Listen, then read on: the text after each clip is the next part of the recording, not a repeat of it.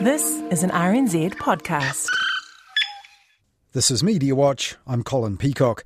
5 years ago, North Korea wasn't in the headlines much, and the notion of US reporters travelling to the country to see its president was so absurd that Hollywood made a comedy out of it. Hello, North Korea! I spent a lot of time with Kim, and I think he's not a bad guy. But since then, Donald Trump's unorthodox diplomacy has changed all that. This week I catch up with one of just a handful of foreign journalists ever to report from inside the so-called hermit state, not as a visiting correspondent, but one who was based there. But do we get a clearer picture these days of what's actually going on? And what do North Koreans themselves see these days in their media, which is still under total state control? In each of these dramas, there was a runaway who was frustrated by life. And there was always this emphasis on what it would do to your family if you ran away. So fascinating. But before that, typhoons heading towards Tokyo forced the unprecedented scrapping of big Rugby World Cup games this week. But the big scrap between Spark and Sky was definitely all on. Kia ora, good evening. For the first time in recent memory, an All Blacks match has been cancelled just days from kick-off. The tropical storm set to strike Japan has been deemed too dangerous for some World Cup games to be played. That was News Hub at 6 on Thursday night, leading with the news that the All Blacks and Italy game in Toyota had been called off because Super Typhoon Hagibis was heading for Honshu at about kick-off time. England v France was scratched as well, and Scotland against Samoa put in doubt too. World Rugby's big call was the lead story right across the media in this country that night, with the bulletins even featuring meteorological risk assessment from Steve Hansen. These guys have about 25 typhoons a year, and a heck of a lot of earthquakes. So in our planning, we had to take that into consideration. All Black fans who'd made the trip hadn't planned on this, though, and they were given an airing on plenty of programs, though they got short shrift from one Morning Report listener on Friday morning. And on the cancellation of the All Blacks game against Italy, Maureen in Christchurch tells us those selfish and self-entitled rugby fans need to get a life. When in Japan, do as the Japanese do. Obey the authorities and stay inside. The lives of millions are in danger. Meanwhile, broadcasters were concerned about what they were entitled to. British rights holder ITV was livid about two home nations fixtures summarily scratched like that, and the All Blacks probably would have pulled an audience for them in the UK too this weekend. Likewise, RAI in Italy and TF1 in France were not best pleased either, and would surely be consulting the terms and conditions of their contracts, and possibly their lawyers. So were the primary rights holders here, though they were keeping their cards close to their chest, judging by this in RNZ's News Bulletin on Friday. RNZ News at 1 o'clock. Good afternoon, I'm Paul Brennan. Spark Sport says it's in close touch with its partners at the Rugby World Cup over the cancellation of tomorrow's All Blacks game. Spark Sport has the rights to show the tournament in New Zealand, and RNZ News asked if it will consider asking for compensation as a result of the cancellations. The company says it cannot comment on contractual matters. But it was also a bummer for Spark's free-to-air TV partner, TVNZ, which swiftly announced on Thursday after the cancellation it was replacing its delayed coverage of the Italy game with a recap of the Cup called The Story So Far. Now, one of the stories so far for the media has been the repeated streaming failures in Spark's live coverage online. This week, there were stories about people threatening to go to court over those and even complain to the Commerce Commission. And there had been fears that all these problems and the bad PR might have actually put Spark off any further incursions into sports broadcasting. But up until the cancellation of this weekend's games, this was the big news. Accessibility to a wider audience has been at the heart of New Zealand Cricket's decision to sign a 6-year deal with Spark Sport and TVNZ. The media and technology companies have agreed to cover all international and domestic games at home. The current deal with Sky Sport runs until the end of next season. NZC Chief Executive David White explains their rationale. I guess the key for us is making the game relevant for the future. We believe the platform combination between the three of us is exciting, and we will be more accessible to New Zealanders. Now by that, Cricket New Zealand's boss meant more accessible than pay TV titan Sky, which had held those rights for almost 25 years and whose counterpart wasn't happy, according to News Talk ZB. White says he's broken the news to the boss of Sky Television. I spoke to Martin Stewart this morning. He was disappointed. Sky's still involved with cricket. In July, they signed a 6-year coverage deal with Cricket Australia. Straight after that on News Talk ZB, the long-time sports journalist Phil Gifford and his co-host Simon Barnett zeroed in on what this meant for viewing fans, splitting top-level cricket coverage between 2 subscription services on different platforms. The Ashes is played, of course, offshore, and the Boxing Day Test is played in Australia. Now, they will still be on Sky. So if you're big fans of the overseas cricket that New Zealand plays in, then you'll still have to get your Sky subscription. That's right. To see them play offshore, but onshore you'll need your Spark subscription. Correct. So now we're getting pretty expensive. And then there was that problem that the Rugby World Cup streaming so far had thrown into sharp relief. So here's the big thing. The rural community, as we've heard, are pretty upset about this. They love their cricket, and for many, they can't even get the broadband, the fibre that's required. So, well, what do you do about it, though? Well, venting to RNZ was one option, and here's Tracy from the recently formed group The People Against Spark Sport. To know that the cricket rights have actually gone to the same company who treat their customers like the scum of the earth, it's absolutely horrible. And after that, Telecom Users Association spokesperson Craig Young told RNZ streaming cricket fault-free is another degree of difficulty again. We're now talking about a sport that can last for up to 8 hours a day against a rugby game which lasts for 2.5 hours. And so that's going to require a reliable connection for that length of time. But also, what about your data cap? So a lot of rural communities live with data caps when most of us in urban have got unlimited plans now. So that's going to be a concern as well. And let's not forget Test cricket, which takes 5 days. So you've got 5 days of 8 hours of high-quality streaming that you're going to need a reliable connection, but also a big data plan. Now, upselling customers to an unlimited plan, where it's possible, with a bit of cricket chucked in as part of the package, is surely part of Spark's plan. But the problem goes further than just a weak stream. What about the presentation for such an unpredictable sport? While weather knocking out Rugby World Cup matches caused chaos, it's a fairly regular thing in cricket. Production values are critical, as veteran sportscaster Brendan Telfer pointed out on 9 to Noon last Thursday. And you can ask anyone from Sky Television, TVNZ or TV3, and they'll tell you it takes years to get all the production parts up and running efficiently, professionally and consistently. And it takes years to get this act right. And so I would have thought the prudent thing for cricket to do would have been just to have stayed with Sky for a little longer and see how Spark develops. It's got to be money, isn't it? But as we discussed this morning, it's got to be they offered them more than they could turn down. New Zealand cricket doesn't have the income that New Zealand rugby does. It relies heavily on overseas kind of monies from places like India and the ICC. To be able to compete and survive, and so along comes Spark with a huge big cheque, clearly greater than what Sky were prepared to offer, so they've taken the money. And I think also this is, whether we like it or not, Catherine, this is the shape of things to come, that as more and more of these providers get into this market to deliver television or to deliver sport on television and other devices, we're going to have to pay more. Now, previously, Mike Hosking at News Talk ZB called Spark's Rugby World Cup coverage crap, but after Sky's share price plunged on Thursday, he gave Spark 8 out of 10 for its bold move the next morning. Spark Sport 8. Yes, indeedy. If you didn't take them seriously before, now's the time to start, and another bad day at the office for Sky. But in fact, Sky was already having a better day at the office that day. Within the hour, Sky had announced it had extended its exclusive deal for international cricket for the next 4 years, on top of that 6-year deal with Cricket Australia, all to help fill that dedicated channel for cricket it launched earlier this year. And by the afternoon, the New Zealand Herald was reporting that Sky would likely retain its crown jewels, rights to the All Blacks, Rugby Championship and Super Rugby matches, currently the cornerstone of its business. The Herald reckoned that the deal for that, through to 2025, would cost more than $400 million, and that's more than the current value of the entire company, going by the share price on that day. Now, Sky wouldn't confirm or deny if such a big bid was really on the table, though they wouldn't have been worried about the signal that it sent out, having already lost the rights to domestic cricket, English Premier League football, hockey and Formula One to Spark Sport recently, and then watched them take on the Rugby World Cup in partnership with TVNZ. And the same afternoon, the state-owned broadcaster joined the PR fray with a statement headed Cricket, Rugby and the Strength of TVNZ. This boasted about upcoming T20 internationals showing on TVNZ1 and the Duke channel, and it claimed that 2.3 million New Zealanders had so far tuned into its free-to-air coverage of the Rugby World Cup. And that's the kind of accessibility, presumably, that New Zealand Cricket was talking about when they turned their backs on Sky TV this week.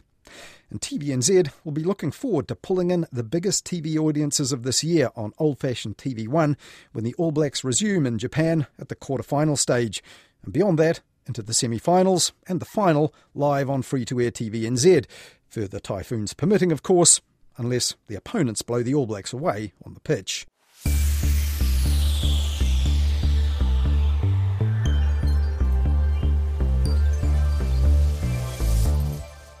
When Korean-American journalist Jean Lee visited New Zealand 5 years ago and dropped in on us here at Mediawatch, she had one of the trickiest jobs in world journalism, establishing and running the first international news agency bureau in Pyongyang, the capital of North Korea. That country was rock bottom in every index of global press freedom, and people there even needed government permission to speak to international journalists. So 5 years ago, the idea of Western journalists getting anywhere North Korea's leader was absurd. Indeed, back in 2014, Seth Rogen made a comedy movie about journalists being invited to North Korea to meet Kim Jong-un. Hello, who this? This is the Secretary of Communication for North Korea. Our Supreme Leader Kim Jong-un is interested in doing an interview with Dave Skylark. Hello, North Korea! I spent a lot of time with Kim, and I think he's not a bad guy. 5 years later, thanks to Donald Trump's unorthodox diplomacy, North Korea has been in the headlines much more, and Jean Lee has been back in New Zealand, this time as an analyst working for the Washington-based think tank, the Wilson Centre. She told Catherine Ryan on 9 to Noon recent diplomatic developments had startled even her. In 2016, when President Trump was a presidential candidate and was campaigning and said, yeah, I will buck the trend and be willing to sit down with Kim Jong-un and have a burger with him, I sat up and took notice and thought, and I know the North Koreans didn't, I thought, this is going to be interesting. And he has really bucked past president and done things very differently. And while I don't agree with the way he's done things, I do think that the only way forward is to take advantage of that. Jean Lee went on to tell Catherine Ryan how setting up the Pyongyang Bureau for the Associated Press and running it was exhausting, and they chatted about where the current diplomatic initiatives might lead. But now that North Korea is much more newsworthy and her former employers have a permanent presence on the ground in the capital, is the world getting a more reliable picture in the media of what's really happening in North Korea? This week I asked Jean Lee about that, and also whether the media diet of people inside North Korea, where the media is totally state-controlled, was also changing with the times in any meaningful way. The Bureau is still there. We've had very few journalists go in since then. And unfortunately, I would have liked to have seen that Bureau expand. But I think it just shows how challenging it is to maintain the kind of access that I had. And so the pressure will be on the next bureau chief who's in charge of that operation to establish his own personal relationship with the North Koreans and the North Korean staff and really try to push the envelope. You know, it's a very personal decision when you're on the ground in North Korea, whether you choose to push the envelope and really push for better access or whether you stick to the guidelines that are laid out. Because at any point, if you decide to push, you know, the government could say, well, sorry, we're going to take away the license, close the bureau, and there'd be nothing you could do in a state as authoritarian as that one. Exactly. It's very hard. Each journalist has to make that decision for himself, for herself, how far they want to push, how they want to conduct themselves. I think it's just very stressful to constantly push. So I suppose perhaps not to the kind of breakthrough you and the rest of the world's journalism community might have hoped for, but of course maybe you didn't know what to hope for because it was a step into the unknown. Precisely. You know, I was the first one, which is always the toughest, I think, in the sense that you have to blaze that trail. But I hope that I laid a path and at least blazed that trail so that other journalists can follow in my footsteps and pick up the baton. We have a couple journalists who've made a number of trips. CNN's Will Ripley has made quite a number of trips, not having established a bureau, but as a visiting correspondent. And I should point out that the French news agency, AFP, since I left, has opened a bureau there. And so we do have another Western news outlet in Pyongyang. Again, the AFP bureau chief in Seoul is the one who's in charge of that operation in Pyongyang. So he goes in from time to time for a few weeks at a time to manage that operation. Their photographer has done very good work at Jones. So since my time, we have seen the expansion of that little foreign press corps. I would like to see more, but this is a time in journalism where we don't see a whole lot of new bureaus being established overseas. And I would like to see more correspondents on the ground. At the moment, we have too few. Coincidentally, the time you were last here, that movie The Interview had just come out, where the thought of journalists travelling to the country was thought to be so outlandish that it was part of the plot of this strange comedy. I mean, since then, it's no longer so outlandish, is it? That is one thing that has changed, our perception and our understanding of Kim Jong-un. He really kept himself apart in those early years while he was trying to consolidate, working on consolidating power. And so that meant that he was a little bit he was really kind of a caricature in the minds of the Western world. And that's how something like The Interview even came about. The fact that we saw the leader of North Korea as a cartoonish figure, I mean, many people still do. He's much more real to us now because he stepped out onto the international stage. It has been now more than a year. He made his first diplomatic debut, really, in 2018 by meeting with the South Korean president in the DMZ last spring. And since then, it's been kind of a steady PR push on his part to emerge as a diplomatic statesman. And that, in some sense, has normalized him. So we've gone kind of the opposite direction. I think 5 years ago, we really saw him as a cartoonish figure. He wasn't real. He was somebody who was in this far-off country that was very mysterious to us and somewhat of a cartoonish character. But now he's much more real to people. And I would say that we've gone perhaps the other direction in that we've normalized him in a sense. And there's a danger to that as well. We should always remember that he is the leader who does carry out fairly repressive policies toward his people. And we shouldn't forget the human rights issues that remain a concern and have not been addressed in this diplomacy. So is it possible that because of this diplomacy and the unusual character of these two leaders has distracted the world's media in a sense? Because I can recall, 20 years ago I used to work at BBC World Service in the UK, and back then it was very difficult to get there were reports that there were famines at that time, there'd been poor harvests. It was very, very difficult, apart from perhaps the Red Cross. There was very few channels to get accurate information about that. Now we see images of diplomacy and we see images from Pyongyang, which is not like the rest of the country. Is that not being told any better than it was, say, 5 years ago? We have to be aware that by relying on the narrative provided by Pyongyang, that we are only getting one tiny piece, and it is propaganda. And it's not to say that the images that we're seeing of the capital city are fake. It is true that we're starting to see more construction. There are more cars, taxis, certainly more consumer products in the capital. The capital is really the center of the elites, and their lives are improving. For me, though, what we lack when we don't have correspondents on the ground is what's happening in the rest of the country. And our international correspondents like AFP, Agence France-Presse, or AP, your former organisation, are they any more able to tell that story now that they're established in the country? If they push for it, if they push for that access, they can get out to the countryside. But I do think it's important for us to show what life is like for most North Koreans rather than just that 10%, the elites who live in Pyongyang. We need to understand how the rest of the population is living. Because if you look at the figures coming from aid groups on the ground from the United Nations, this is a population of 25 million. 70% of them, according to the UN, struggle to get food on the table. And many of them are going without the basic necessities. And so we need to remember that though the picture that North Korea likes to present is one of strength and unity, that we're only getting one piece of that puzzle, and we need to make sure that we are fleshing that out with a more realistic view of what's happening to the rest of the population.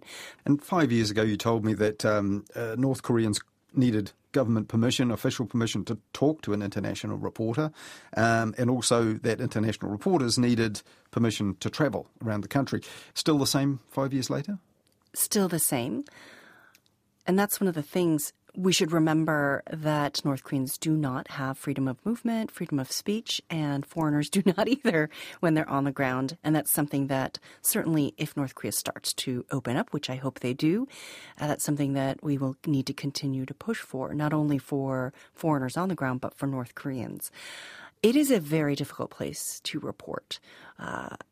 It is true that once you put a microphone in front of a North Korean, they are going to repeat only the propaganda because that is what is safest. So it's very hard to get an accurate sense for what's happening on the ground because they have to watch out for their own safety. They're very mindful of the fact that everything they say is being listened to and that they will be held accountable. And so that compromises the reporting that we do on the ground. However, it's when you can get away from that type of formal interview, if you can speak the North Korean dialect and you can communicate with them, that you might get a better sense for who they are as people, what their preoccupations are, what their concerns are. And so we do need to have more of a pipeline of Korean speakers who are going into North Korea as well.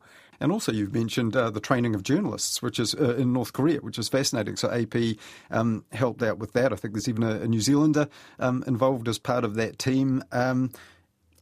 That's an interesting task, isn't it? Training journalists who presumably work for a completely government-controlled media. Part of my objective was for them to understand how Western journalists do journalism. We don't do propaganda. And by training with these training sessions, I could explain to them how we do reporting, in a sense so they could understand what kind of access we needed and how it is we go about our jobs. You know, they're so closed off to a certain degree. They see things through the filter of their own experience, their own system. Likewise, we do too. Just like it's unhelpful for us to look at North Korea only through our framework and our filter of being people who grow up in a relatively free world. If we look at North Korea through only our filters, then we're not going to understand North Korea. We have to also go a little bit further and try to understand where they're coming from. Likewise, the North Koreans only see things through their own experience. So by having Americans on the ground or working side by side by American or foreign journalists, they have a little bit of exposure to how the rest of the world thinks and sees things. So it's very important to play that role because even when you look at negotiations now, each side is looking at this situation from their own perspective. And until they understand the perspective of the other side, they're probably not going to be effective in that negotiation. We have to understand the person sitting across from us. So I had some ulterior motives, which was give them a little training so they understand where I'm coming from and what it is I'm trying to do. But I should point out that North Koreans are actually hungry for training, hungry for expertise. The average North Korean loves any kind of education they can get. They were keen to learn English. They were keen to learn all the technology that we were able to offer them. And this is something that, apart from journalism, I think we should be thinking about is if we do want the North Koreans to rejoin, or to join, I should say, the international community in the future, economically, legally, we also need to give them the tools and the training to reach that goal, to rise to the occasion. And that means understanding international law, understanding international business practice.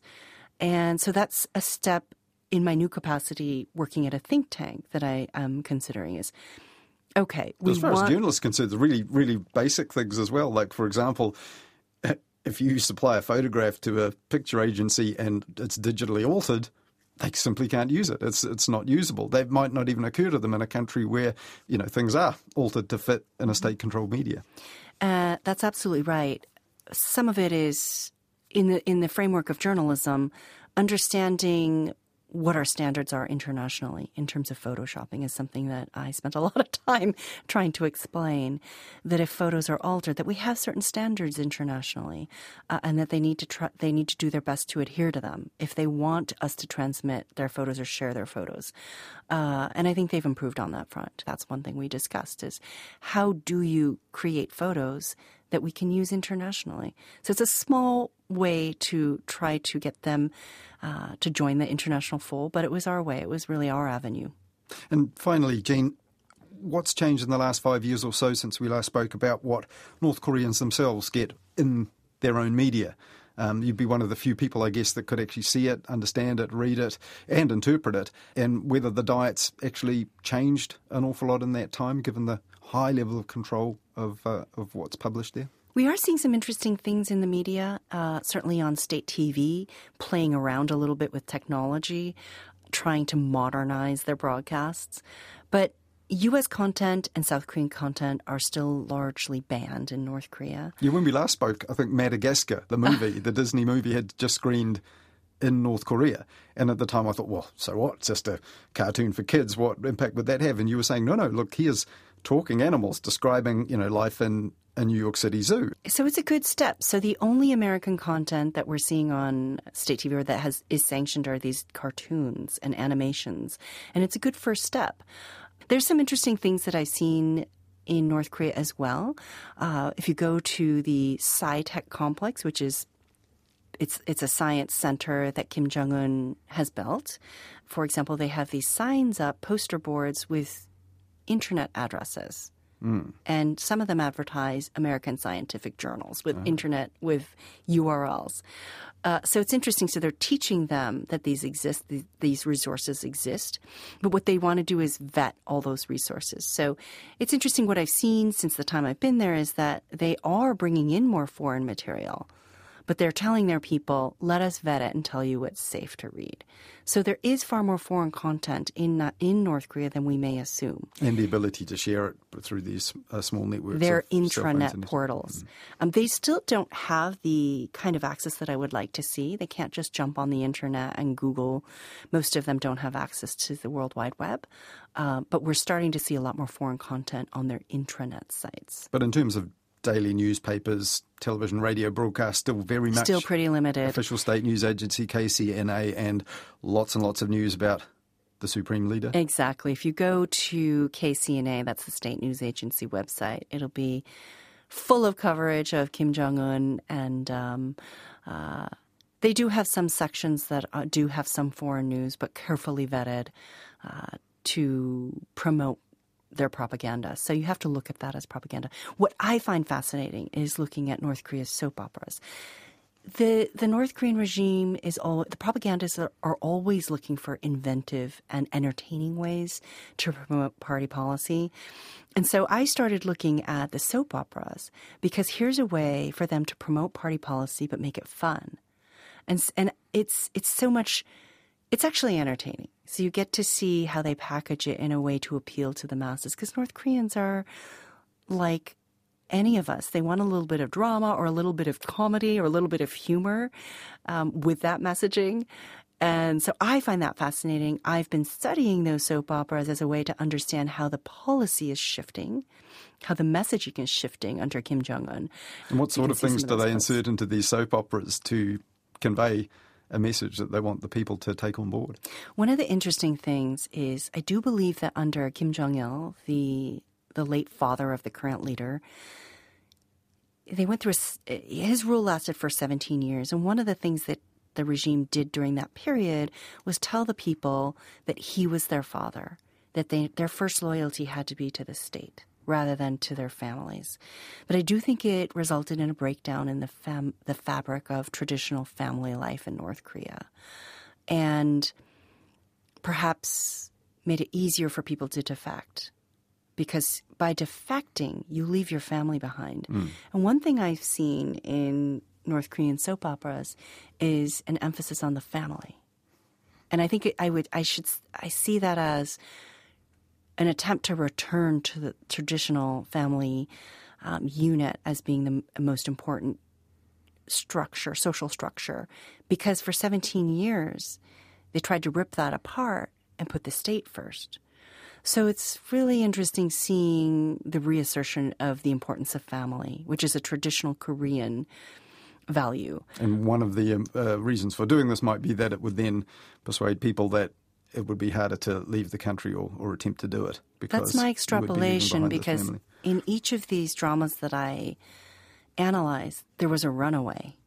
There was somebody who ran away, who was frustrated by life or by his situation, and it ranged in age. Sometimes they were children who were frustrated, and there was always this emphasis on what it would do to your family if you ran away. So fascinating. And perhaps this was a proxy for defection.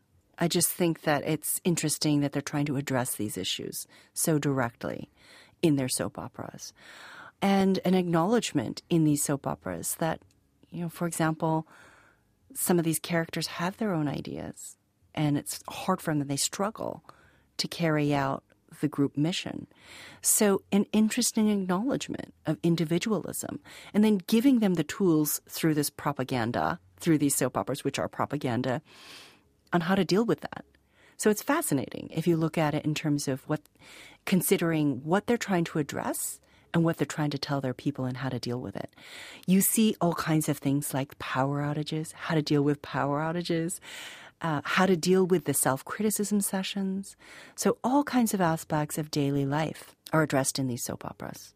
So even if you don't go to North Korea, just by analyzing the messaging that is transmitted to the people is fascinating reading and is ripe for analysis. So even though I don't go back as often now, I do try to keep on top of what's happening inside the country through sources like their state media.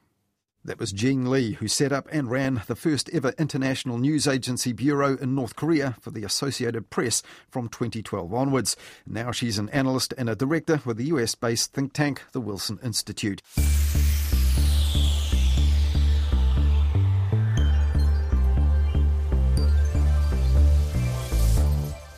That's all we have for you in Mediawatch this weekend, but the Mediawatch team will be back again at about 10:30 next Wednesday night with Midweek Mediawatch, talking to Karen Hay on The Lately Show.